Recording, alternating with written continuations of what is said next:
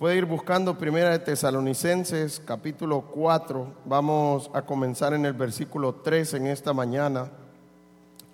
¿Cuántos de nosotros hemos perdido un ser querido? ¿Qué tiempo tan difícil es este? Cuánta tristeza viene, cuánto dolor viene a nuestras vidas. Y en este tiempo hay tantos conceptos de lo que es la muerte también. Muchos se preguntan qué pasa con los muertos.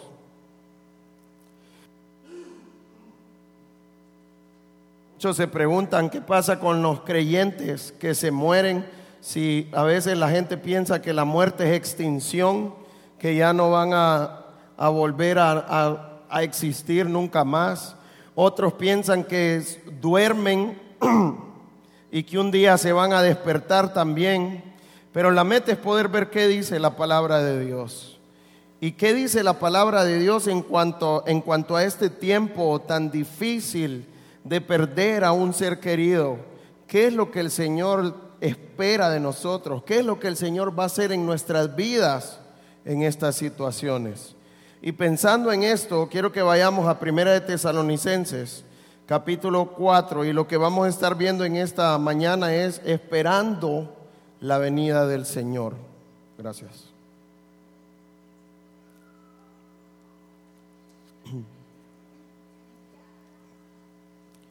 ¿Cómo debemos? La meta es poder entender en esta mañana cómo el Señor quiere que esperemos a nuestro Señor, porque cuántos conceptos hay de esto. También muchas personas dicen: yo hago esto porque estoy esperando a mi Señor, yo hago esto por esto.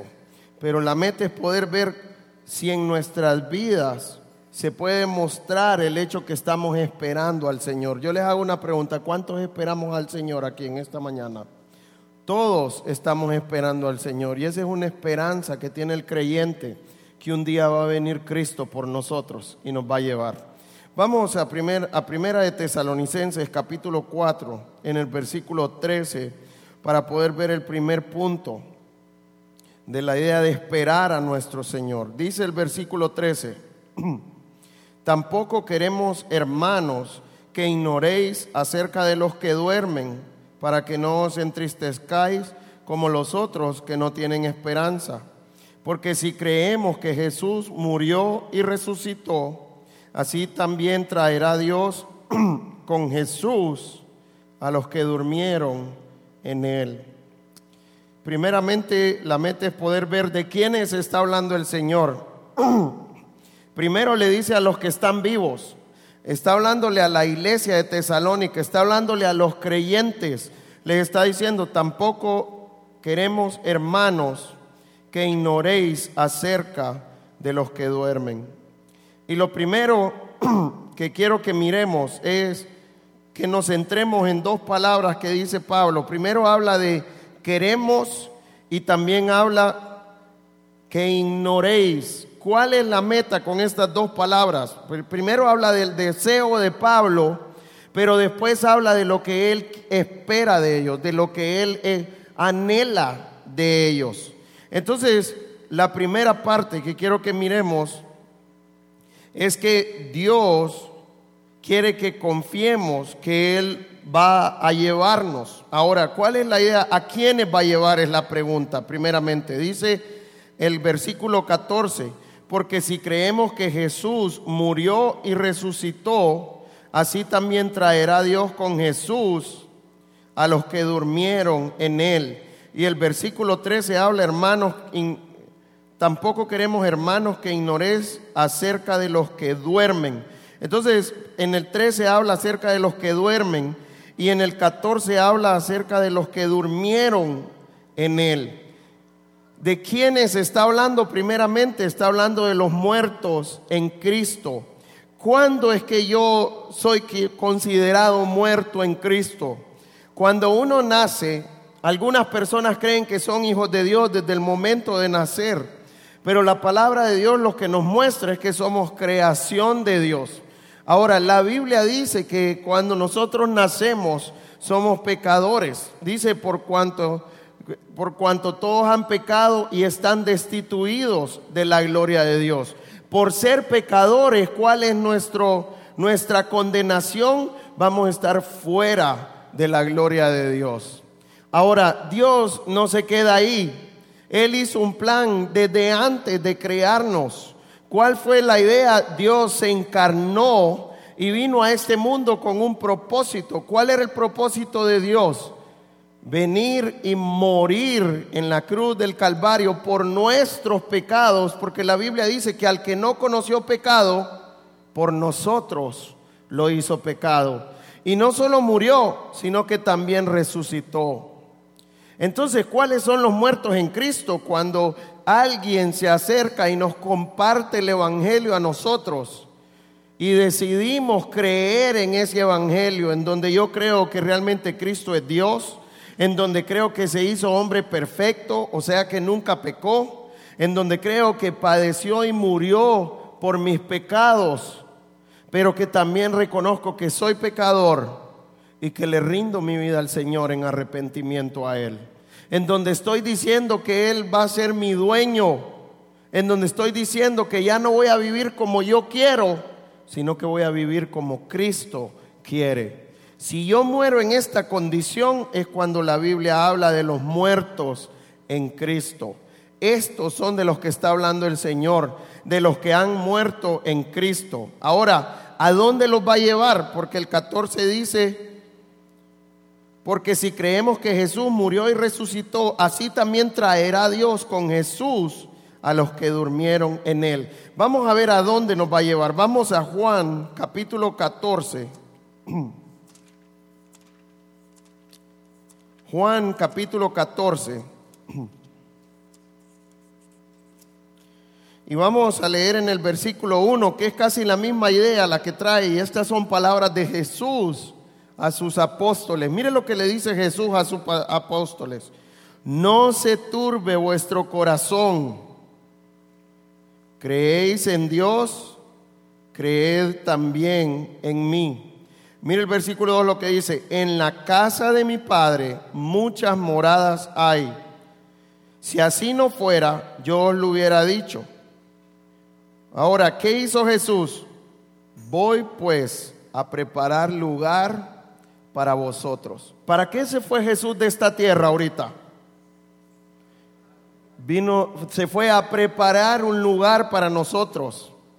Él está preparando moradas para cada uno de nosotros. Ahora mire el versículo 3 lo que dice: y si me fuere y os preparare lugar. ¿Cuál fue la promesa de Jesús ese día? Vendré otra vez y os tomaré a mí mismo, para que donde yo estoy, vosotros también estéis. ¿Qué es lo que está haciendo Cristo ahorita?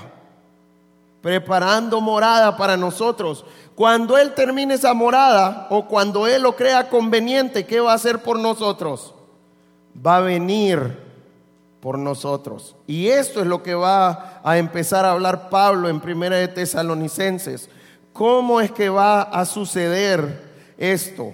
Ahora, algo importante de ver es que en la parte donde Pablo dice que tampoco queremos que ignoréis, lo que Pablo les está mostrando que esto es importante decirlo, y que es importante para Dios y que debe de ser importante para ellos también. Pregunta: ¿qué tan importante es la venida de Cristo para nosotros? ¿O qué tan importante debe ser la venida de Cristo para nosotros? Súper importante. El problema es que a veces no le damos la importancia que Dios quiere.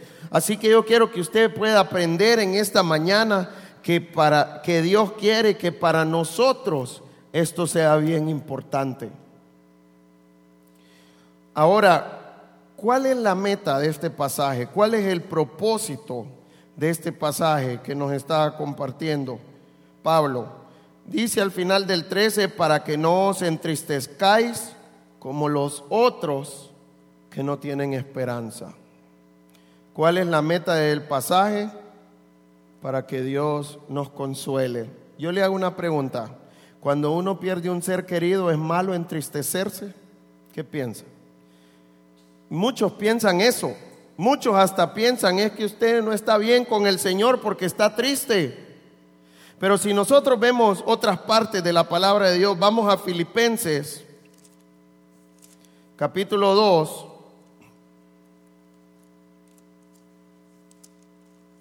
Filipenses capítulo 2, versículo 27. Miren lo que Pablo está diciendo.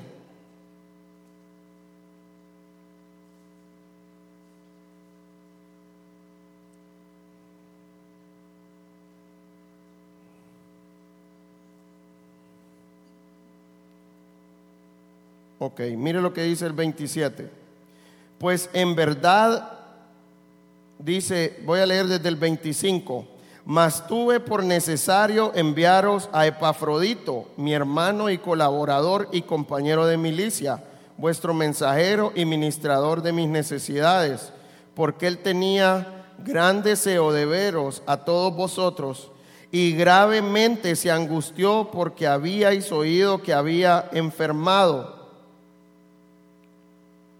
Pues en verdad estuvo enfermo, a punto de morir, pero Dios tuvo misericordia de él. Ahora dice que no solo tuvo misericordia de él, sino que de Pablo también, y no solamente de él, sino también de mí, para que yo no tuviese tristeza sobre tristeza. ¿Qué traía la enfermedad de sus compañeros a Pablo? Tristeza. Es natural en nuestras vidas que vamos a entrar en tiempos de tristeza.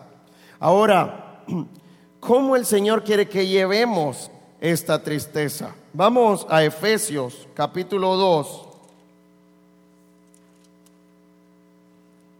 Efesios capítulo 2. Vamos a leer desde el 11. Por tanto, acordaos de que en otro tiempo vosotros, los gentiles, en cuanto a la carne, erais llamados incircuncisión por la llamada circuncisión hecha con mano en la carne. Ahora mire lo que dice ellos. En aquel tiempo estabais sin Cristo. ¿Cómo estaban ellos en aquel tiempo? Sin Cristo. Ahora, ¿qué más dice de ellos? Alejados de la ciudadanía de Israel y ajenos a los pactos de la promesa. ¿Cuál es la idea con esto? No creían en el Señor, no conocían los pactos de Dios y las promesas de Dios. Pregunta, ¿nosotros conocemos las promesas de Dios ahora? ¿Creemos en ellas? Ahora, mire cuál era la condición de ellos antes de conocer a Cristo también. Sin esperanza y sin Dios en el mundo. El problema es cuando nosotros nos entristecemos y no tenemos esperanza, y ahí no hay nada que hacer. Ahora, cuando nosotros tenemos las promesas de Dios, ¿qué tenemos entonces? Esperanza. ¿Qué es esperanza? Es la idea de confiar de que algo es cierto, de que algo va a venir.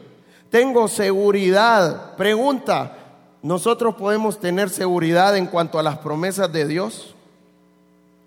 ¿Cuántas promesas, ahora que nosotros tenemos la palabra de Dios escrita completa, cuántas promesas miramos nosotros que Dios ha cumplido en el transcurso de la historia? Muchas promesas. Ahora, no solo nos muestra las promesas cumplidas, ahora nos da nuevas promesas también. ¿Qué es lo que el Señor espera o anhela de sus hijos en cuanto a estas promesas? Que podamos tener esperanza, que podamos tener confianza, que creamos en esas promesas. Y cuando yo creo en esas promesas, ¿qué va a hacer Dios en mi corazón? Me va a consolar.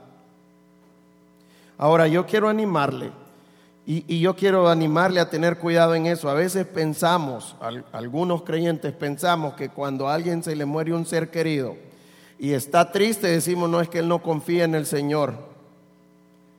La tristeza va a venir porque va a haber dolor de ver partir a nuestro ser querido, de no verlo más.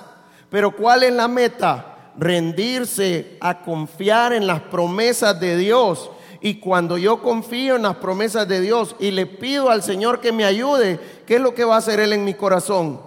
Me va a dar consuelo. Pregunta, ¿se va a ir el dolor? A veces no se va, porque uno siempre quiere ver su ser querido. El punto es que Dios me está consolando, y por eso es que yo puedo llevar esto también. Pero ¿quién no anhela tener al ser querido que murió todavía aquí? ¿Quién no anhela abrazarlo? ¿Quién no anhela hablar con él? Todo eso se sigue sintiendo por los años. Pero la meta es rendirnos a Él y confiar en sus promesas para que Él pueda consolarnos. Y yo quiero animarle en esto. Yo quiero animarle a orar por esta parte en su vida. Y yo quiero animarle a no criticar a otros hermanos en cuanto a esta parte también. Y vamos a ver qué es lo que el Señor espera de nosotros en cuanto a cómo ayudarle a nuestros hermanos en esta situación también. Así que yo quiero animarle a que pueda confiar en las promesas de Dios, a que pueda pedirle al Señor que pueda dar consuelo a su corazón en estos tiempos difíciles. Porque la meta es tener esperanza, que esto es lo que nos va a dar el consuelo que necesitamos. Ahora, ya hablamos de que Cristo va a venir por su iglesia. Vamos a ver ahora cómo va a suceder esto. Versículo 15 ahora. Primera de Tesalonicenses, capítulo 4, versículo 15. Dice el 15: por lo cual os decimos esto en palabra del Señor, que nosotros que vivimos, que habremos quedado hasta la venida del Señor, no procederemos a los que durmieron. ¿Cuál es la idea con esto? En este tiempo había la creencia. ¿Cuánto la iglesia de Tesalonicenses esperaba a su Señor? Como decía Pablo desde el primer capítulo, cómo era esta iglesia.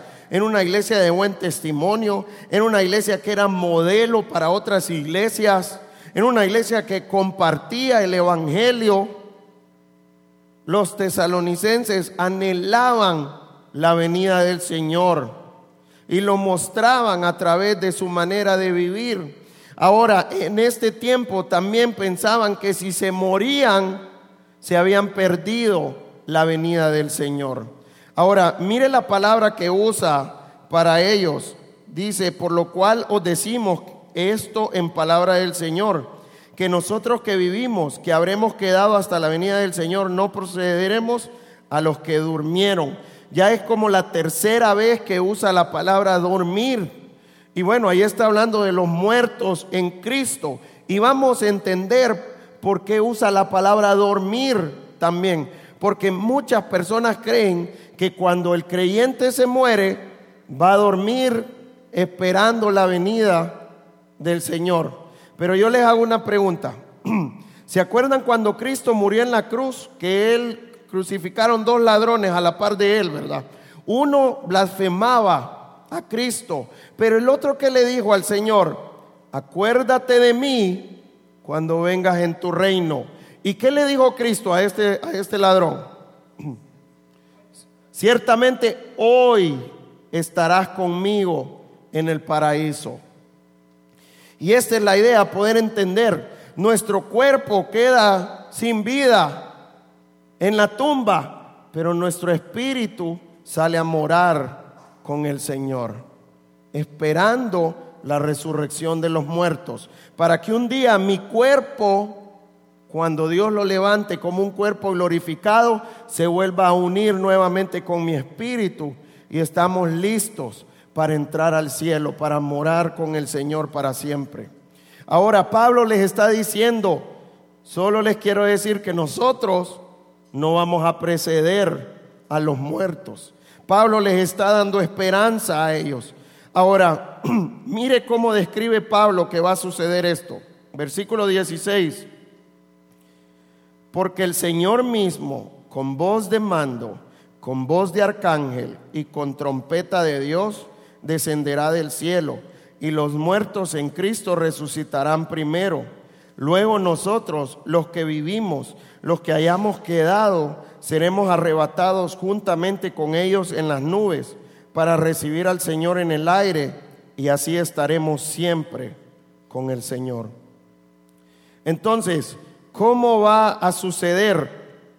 Primero dice en el versículo 15, por lo cual os decimos esto en palabra de ¿quién? Del Señor. ¿Quién era el que estaba revelando esto? Cristo mismo, era Dios mismo.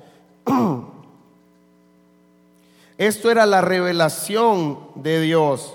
Ahora, mire lo que dice el versículo 16, porque el Señor mismo, mire las tres maneras como describe esto: con voz de mando, con voz de arcángel y con trompeta de Dios. La idea con esto es poder entender que Dios va a dar una señal. No describe si la señal solo es para los creyentes o va a ser para la gente. El pasaje no lo describe, pero sí habla que Dios va a dar una señal. Ahora, con voz de mando es la idea que cuando en los militares dan una orden, un mandato, me imagino yo como cuando los militares le dicen atención, FIR. ¿Y qué tienen que hacer los militares con eso? Estar listos a levantarse y listos para hacer cualquier orden que diga esa persona. Y esta es la meta, que un día Dios nos va a llamar. Un día Dios va a venir y vamos a escuchar esa voz de mando. También dice voz de arcángel. No sé cómo son las voces de los arcángeles. Arcángel es como decir un jefe entre los ángeles. Y la Biblia solo habla de un arcángel. ¿De qué arcángel habla? Arcángel Miguel. Entonces, no explica en este pasaje cómo va a ser esta voz, pero sí la idea es poder entender que va a dar una señal el Señor. Y lo otro, con trompeta de Dios. Y lo que se me viene a la mente, ¿qué hacen los militares cuando quieren preparar a sus filas? ¿Cómo lo llaman? Con trompeta. Y cuando los militares escuchan la trompeta, ¿qué tienen que hacer ellos? Levantarse inmediatamente. Y la idea es poder entender que Dios va a dar una señal. Ahora, ¿qué va a pasar cuando Dios dé esta señal ahora?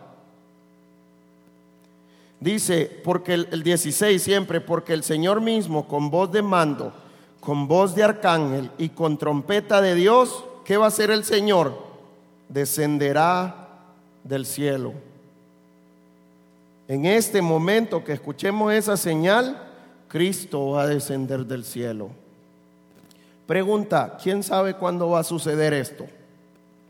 Nadie lo sabe. ¿Cuál debe ser la actitud de la iglesia entonces? Esperarlo, y vamos a ver cómo es que el Señor quiere que lo esperemos. Y me encanta este pasaje porque me viene a la mente Hechos también. ¿Se acuerdan Hechos? En el capítulo 1, cuando Cristo se fue llevado a las nubes y los apóstoles y los discípulos quedaron viéndolo. ¿Y qué les dijo el ángel? No se preocupen, que así como ven que se van, un día van a ver que va a regresar también. ¿Cuántos esperamos este día que el Cristo venga por nosotros? Esta debe ser nuestra esperanza como creyentes. Que el Señor, que veamos un día al Señor descender del cielo. Ahora, ¿cómo va a suceder esto? ¿Qué más dice el versículo 16? De ahí nos va a mostrar el orden, cómo es que va a suceder. Dice el 16: y los muertos en Cristo resucitarán primero.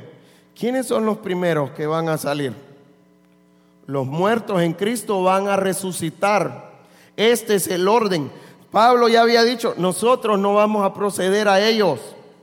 Los muertos en Cristo van a ser resucitados primero. Y después de los muertos en Cristo, ¿quién sigue? Versículo 17.